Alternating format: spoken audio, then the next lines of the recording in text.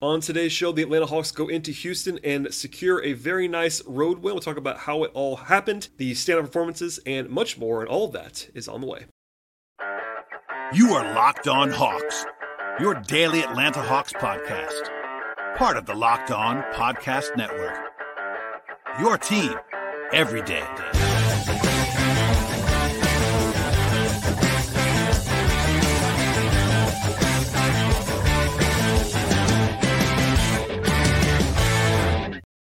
Hello, friends. Welcome to episode 1614 of the Locked On Hawks podcast. I am your host, Brad Rowland, coming to you on a Wednesday evening into Thursday morning. And today's podcast is brought to you by Game Time. Download the Game Time app, create an account, use promo code Locked On NBA for $20 off on your first purchase with Game Time. And also, I should encourage you at the top of the podcast to make this podcast, Locked On Hawks, your first listen each and every day. Check us out and subscribe anywhere you get your podcasts, places like Apple and Spotify, as well as YouTube on the video side. And today's show will focus on what became a third win in the last four games for the Atlanta Hawks, a 134-127 victory on the road in Houston. Notably, the Rockets, who have not been great in recent years, they're pretty good this year. In fact, they had won 11 straight games at home. That streak is now over as a result of this result. And honestly, the first half tonight was one of the best halves of the season for Atlanta. They were by 20 points at one point in the first half. Didn't close it perfectly, but in commanding position, of course, that wouldn't be a Hawks game without sort of a letdown at some point along the way. A very rough third quarter, but then impressively and resiliently, the Hawks kind of picked it up in the fourth, a strong start to the fourth quarter, and then they put it away at the very end of this contest to pick up, again, what was a very, very good win. I wouldn't say it was their best win of the season, but certainly in the top 3 or 4 when you factor in the situation and the venue and the way that Houston's been playing, and really a positive night on the whole for Atlanta. As we always do on the podcast, we'll sort of dive in with what sort of the big picture takeaways of the night were. And there is lots to highlight in terms of the individual performances in this game, which we'll come back to more later on with the likes of Trae Young, Onyeka Okongwu, Clint Capella, Mike Bogdanovich, etc. But for me, there were a few rough stretches on offense in this game, but on the whole, the offensive product was tremendous for the Hawks in this game.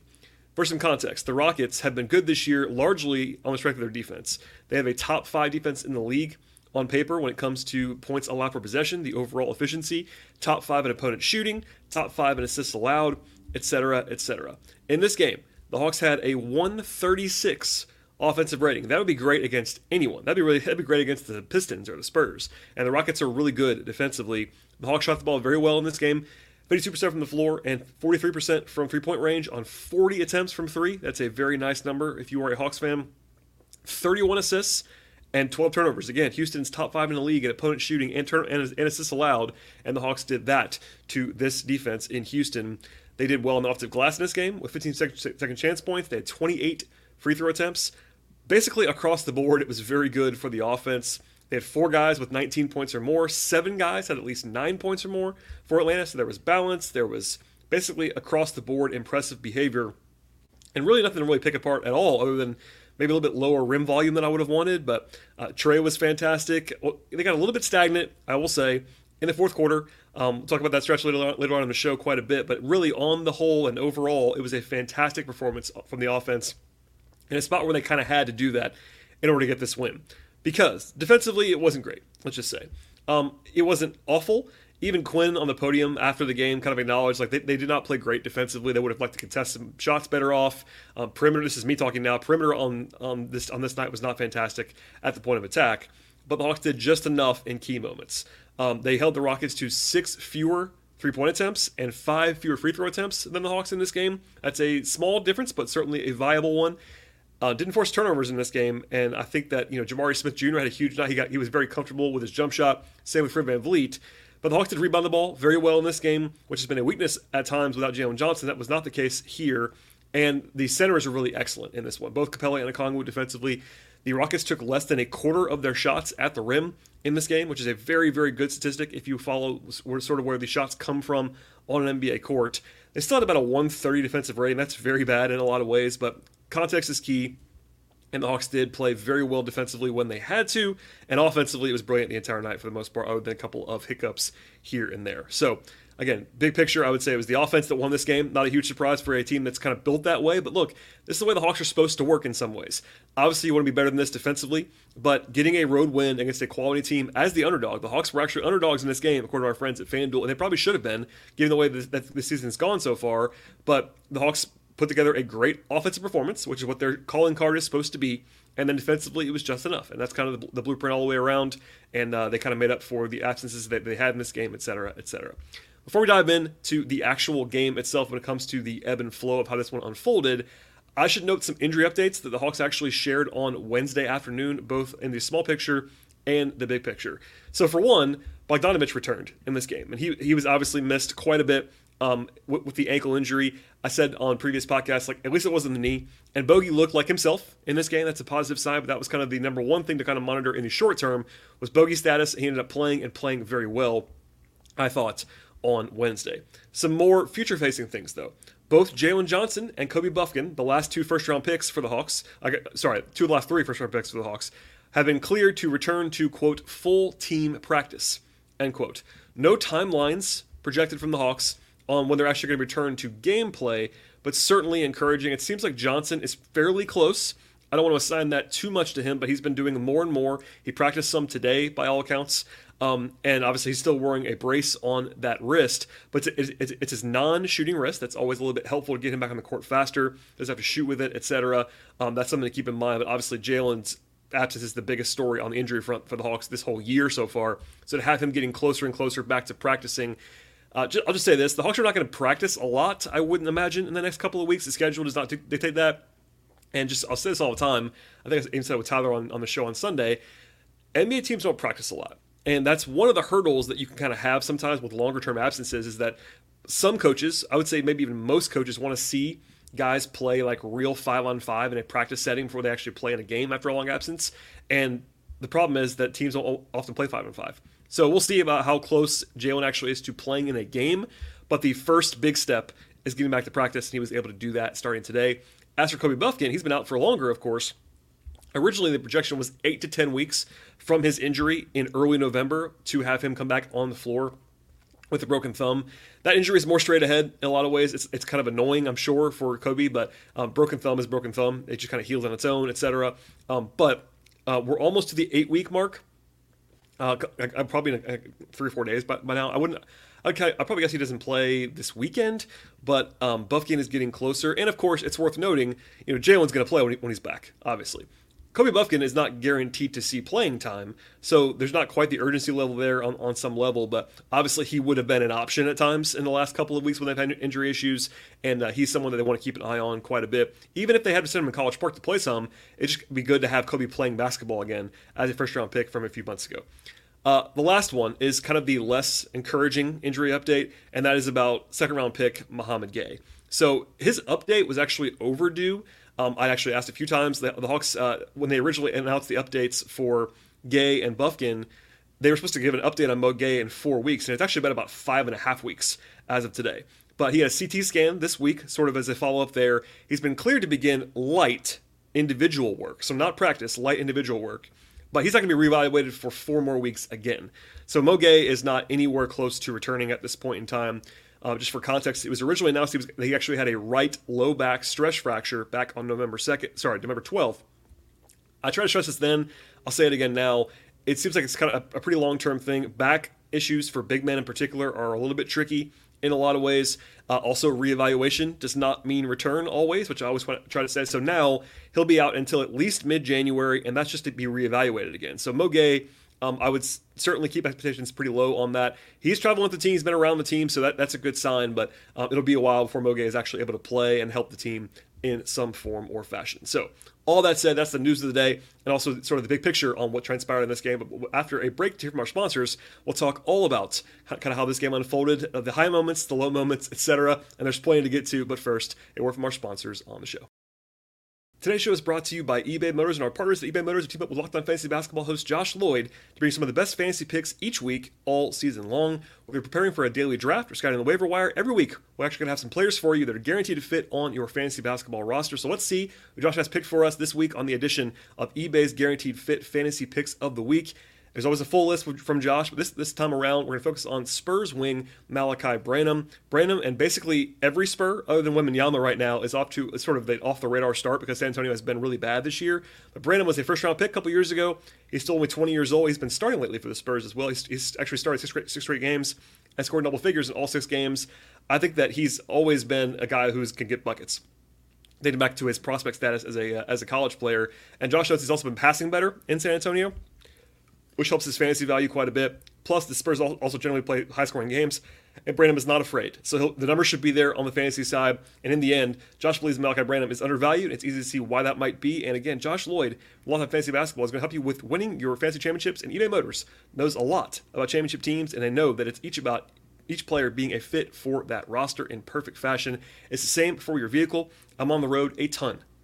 Really a ton for work and going to Hawks games all over the place, etc. And there's been a lot of times I've actually needed an upgrade to my car or even just to fix a part or two to keep things running and on track. And eBay Motors is the best possible place to do all of that. With over 122 million parts for your number one ride, you can make sure that your car or truck or your SUV stays running smoothly. They have LED headlights and roof racks and brake kits, bumpers, whatever your vehicle happens to need, eBay Motors will have it for you with eBay Guaranteed Fit. It's guaranteed to fit your ride the first time, every time, or your money back. Plus, at these prices, you're burning rubber, not burning cash. Keep your ride or die alive right now at ebaymotors.com. That is ebaymotors.com. eBay Guaranteed Fit is always available to U.S. customers. Eligible items only. Exclusions apply. All right, we'll talk about how this game kind of unfolded now. And out of the gate, I sort of noticed this, and it was pretty evident all night long. They played a very interesting strategy defensively, did Houston, in this game. They had Dylan Brooks, who's a good defender, but certainly a big, irritant of a defender in a lot of ways. He was picking Trey up 94 feet to start the game in his typical fashion, and the Hawks were trying stuff to kind of get him switched off of Trey. Also, the Rockets had Jabari Smith on Clint Capella, so they could switch a little bit easier. They had Alperen Sengun on DeAndre Hunter at times in this game. And actually, Sengun's been one of the bigger stories of the league this year. He's been awesome, but he's a challenging defender in some respects, and he actually got benched a little bit in the fourth quarter of this game because the Hawks were taking advantage of him, and rightly so.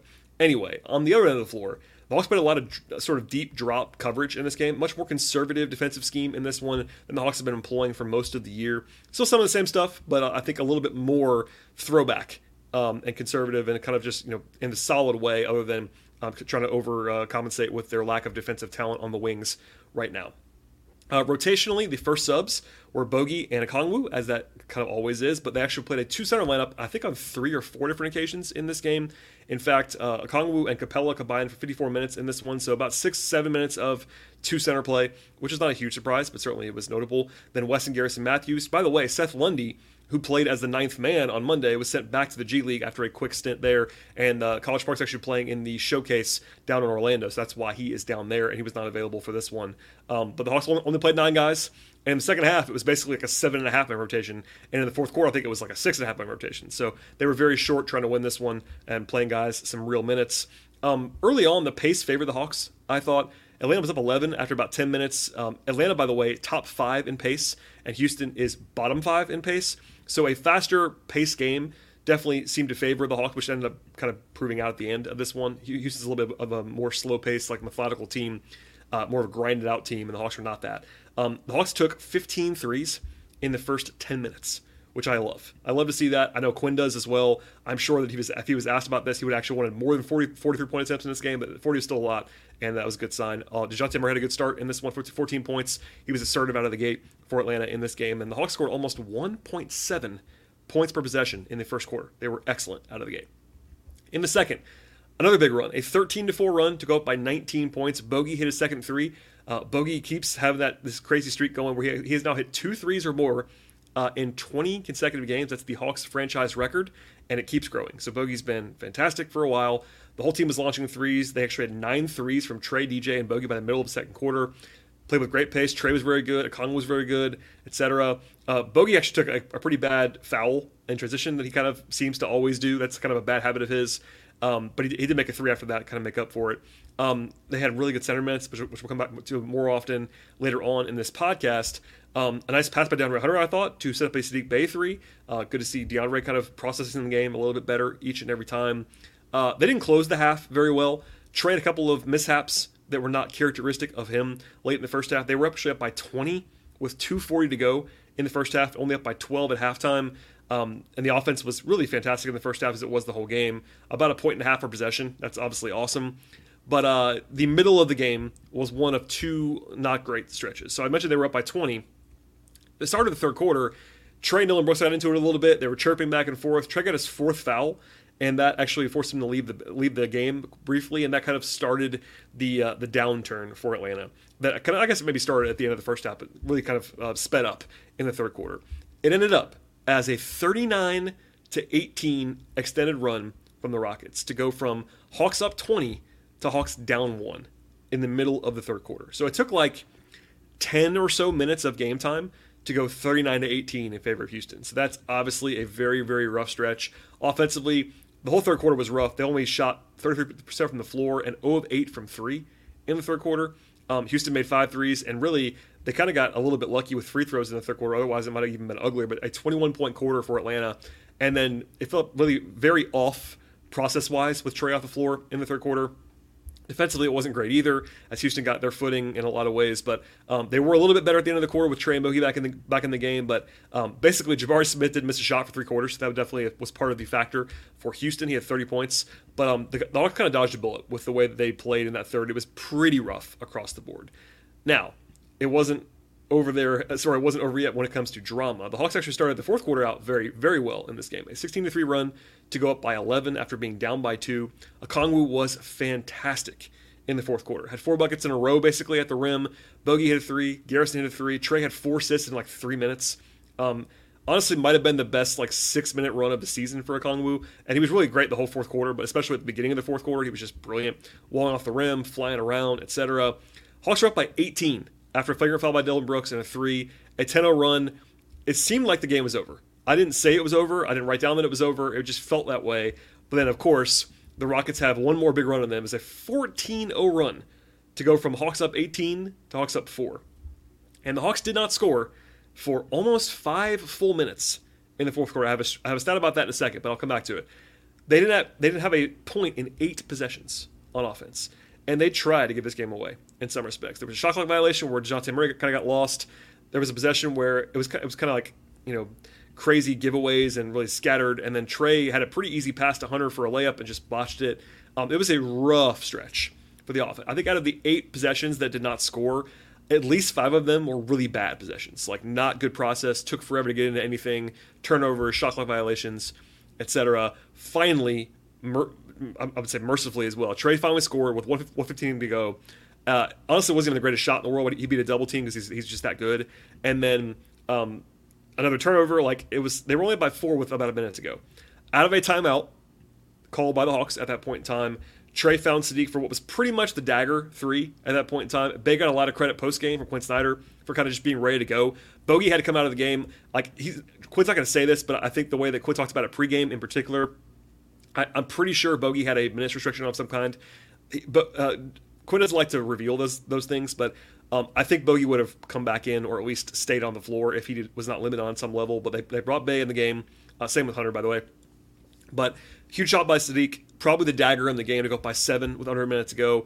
If that was not the dagger, then Trey's bucket on the next possession was definitely the one that put it away. And the Hawks technically did not trail for the last, 11 minutes of the game. But it went from, again, down 2 to open the fourth to up 18 with 4 minutes to go. And then the lead was down to, I believe, 4 a couple of different times in the fourth quarter. So it was a total roller coaster in the fourth quarter. Ended up being a quarter that they won decisively, but man, it was weird. And here's the crazy money stat about the fourth quarter. This should basically be impossible. The Hawks scored 36 points in the fourth. That's a ton of points. Obviously, goes without saying. They shot 71% from the floor in the fourth quarter, which is obviously fantastic. So why am I telling you this? The Hawks did all of that. Again, 36 points and 71% shooting from the floor in a quarter of the fourth. In the same quarter, they had a scoreless drought of 4 minutes and 45 seconds, so almost 5 minutes without scoring a point. And they still had those numbers for the quarter. That should not be possible. But anyway, the Hawks were that good in the other 7 minutes of that quarter, basically, to win the game in that respect. So, again, I talked about it before. Offensively, it was pretty much fantastic, other than about a 4-minute stretch in the third quarter and about a 4-minute stretch in the fourth quarter. Everything else, pretty lights out on offense the entire game, and the overall product was fantastic. Defensively, the Hawks' best quarter, by the numbers, was the fourth. You don't always want to sort of have to rely on that, but it worked out for Atlanta. Even Quinn said that after the game. It wasn't always perfect, but they got enough stops at the end to kind of put the game away, and there you have it. We'll have plenty more on this game when it comes to the individual player stuff, from Trey to Okongwu to Bogey to Capella, etc., etc. But first, a word from our sponsors on the show. Today's show is brought to you by Game Time. You should never have to worry about buying tickets to a big event. With Game Time, you actually never have to worry because they have last-minute deals on tickets for football or basketball or baseball or hockey or concerts, comedy, theater, and much more. It's really easy to navigate as well, the app at Game Time, to find and buy tickets for any event in your area. And they're also obsessed with finding ways to help you save money on those tickets. They have zone deals for an average savings of up to 18%.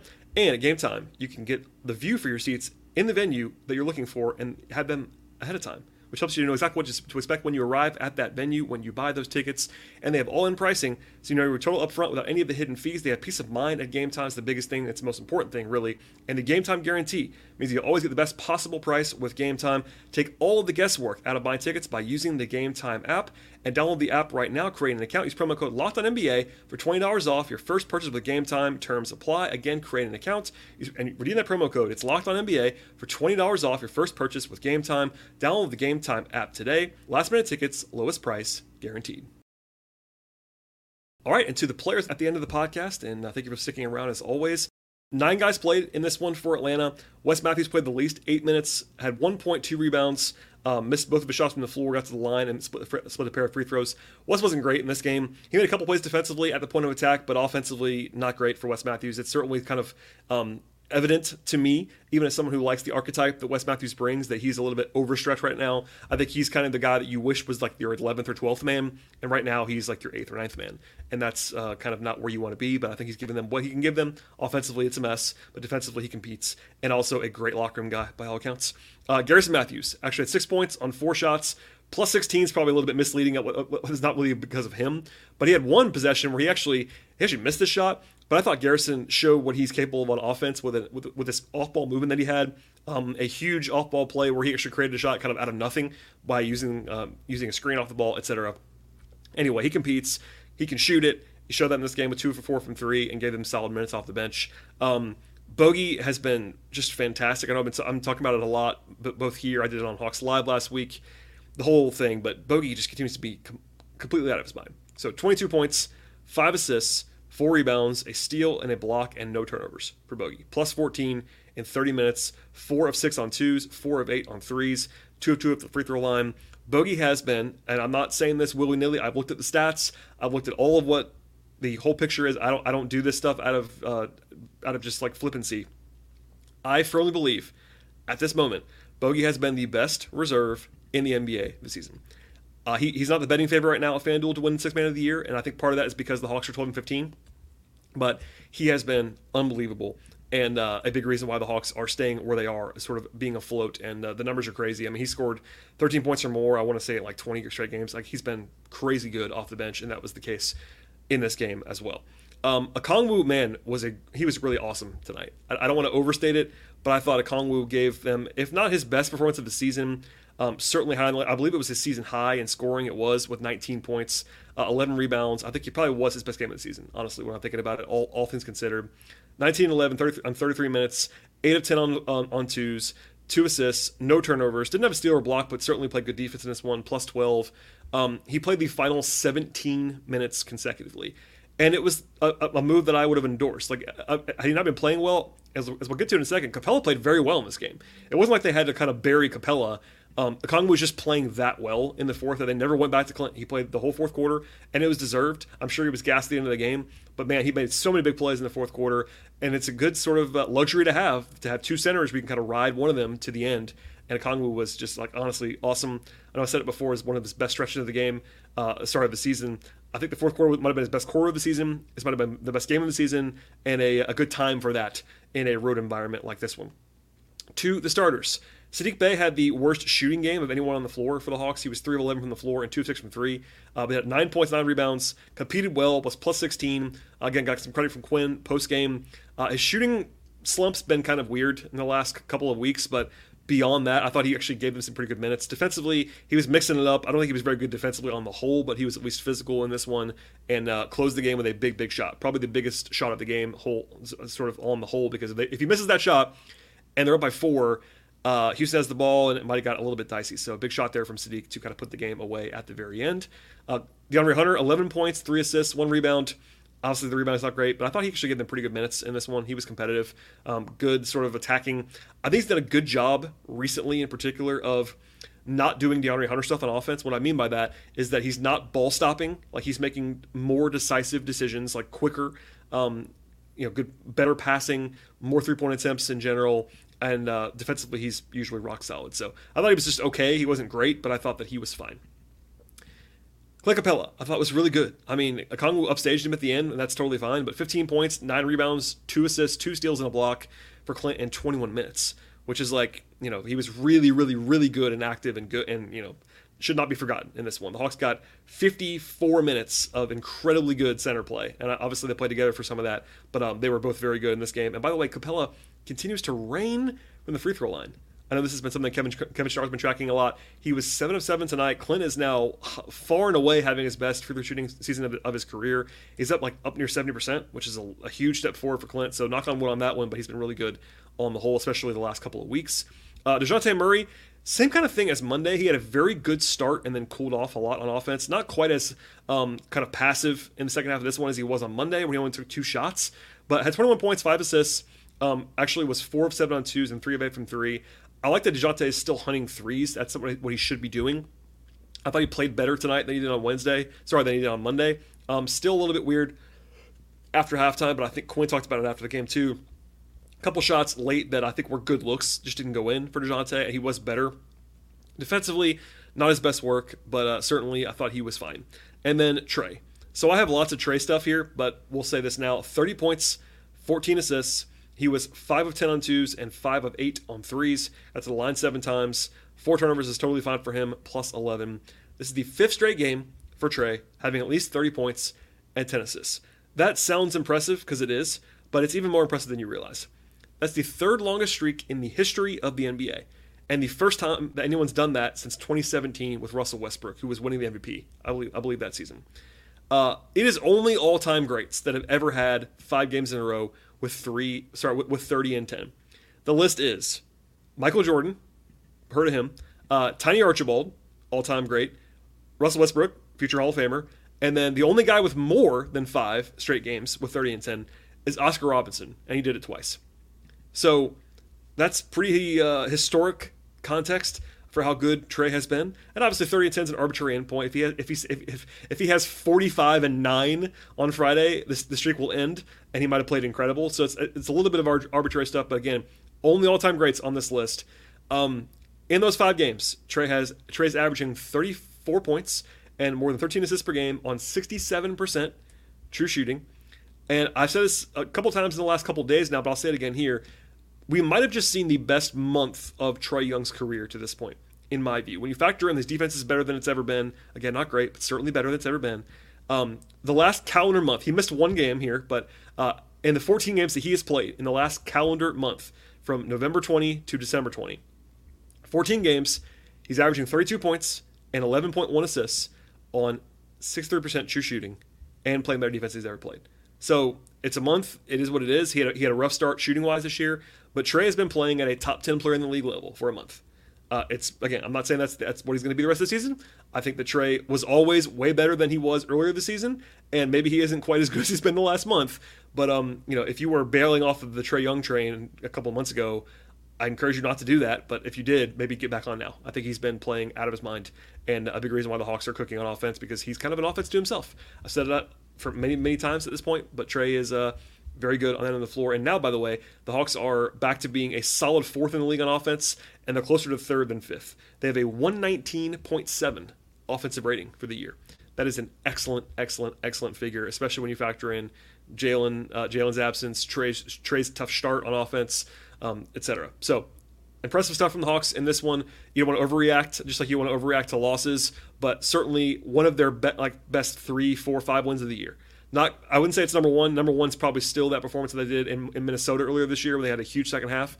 But certainly the Hawks, when they beat Milwaukee early in the year as well. But the Hawks needed this win. They got it, and they're now 12-15 overall this season. And part of the reason why this was sort of emphasized a little bit is that the Hawks play a pretty tough game on Friday, and it's a back-to-back on Friday and Saturday. So Friday, they go to Miami. Miami's doing Miami stuff, as they always seem to do. Miami, despite injuries, despite all the stuff, they're 16-12. They've just been rock solid. They're not incredible. They're, in my mind, always a little bit overvalued by some, but they just win games. They're incredibly well coached. They beat the Hawks earlier this year without Jimmy Butler. That's never an easy game. No matter what happens, no matter who plays, Miami's going to be prepared to play on Friday. That's a road game. That'll be interesting. And then Saturday, it's a home game, but it's a travel back from Miami, and they have to play the Ja Morant-led Grizzlies on Saturday. So I think big picture, a split of those two would be a pretty good result given the schedule. But obviously the first one is on Friday in Miami, and we'll have plenty of coverage on that game, and one that the Hawks certainly would like to get revenge on for losing the last time when the Heat came to Atlanta. Please, please, please subscribe to this podcast. If you are a listener to the show on a regular basis and not subscribed, I do appreciate you listening, definitely, or watching on YouTube if you're watching there. But please do me a favor and smash the subscribe button on your platform of choice, whether it's follow or subscribe, however your podcast player lists that. That would be appreciated. Auto-download the podcast as well on your audio platforms. I should say this as well. On the audio platforms, if you're a subscriber, you will get some extra bonus content from the Locked On Sports Atlanta crew as well, with the postcast that they do on the feed as well. If you're on the video side, it's just me, but I'm not doing any less. I'm still doing, this is my 6th show in the last 5 days, I believe. So I'm always here talking all things Hawks, but please subscribe to the podcast, 5-star ratings and reviews. Please tell a friend about the show as well. Follow us on social media. I am at BT Rowland at Twitter on Twitter/X. The show is at Locked On Hawks. I'm also writing about the Hawks regularly at patreon.com/BT Rowland. And one more time, please spread the word about the podcast if you enjoy the show. Thank you for listening. As always, everybody, I don't know if I'll have a show tomorrow. Probably not, given that the back-to-backs coming on Friday and Saturday, but I will have each game broken down on Friday and Saturday. So please stay tuned for all of that, and we'll see you all next time.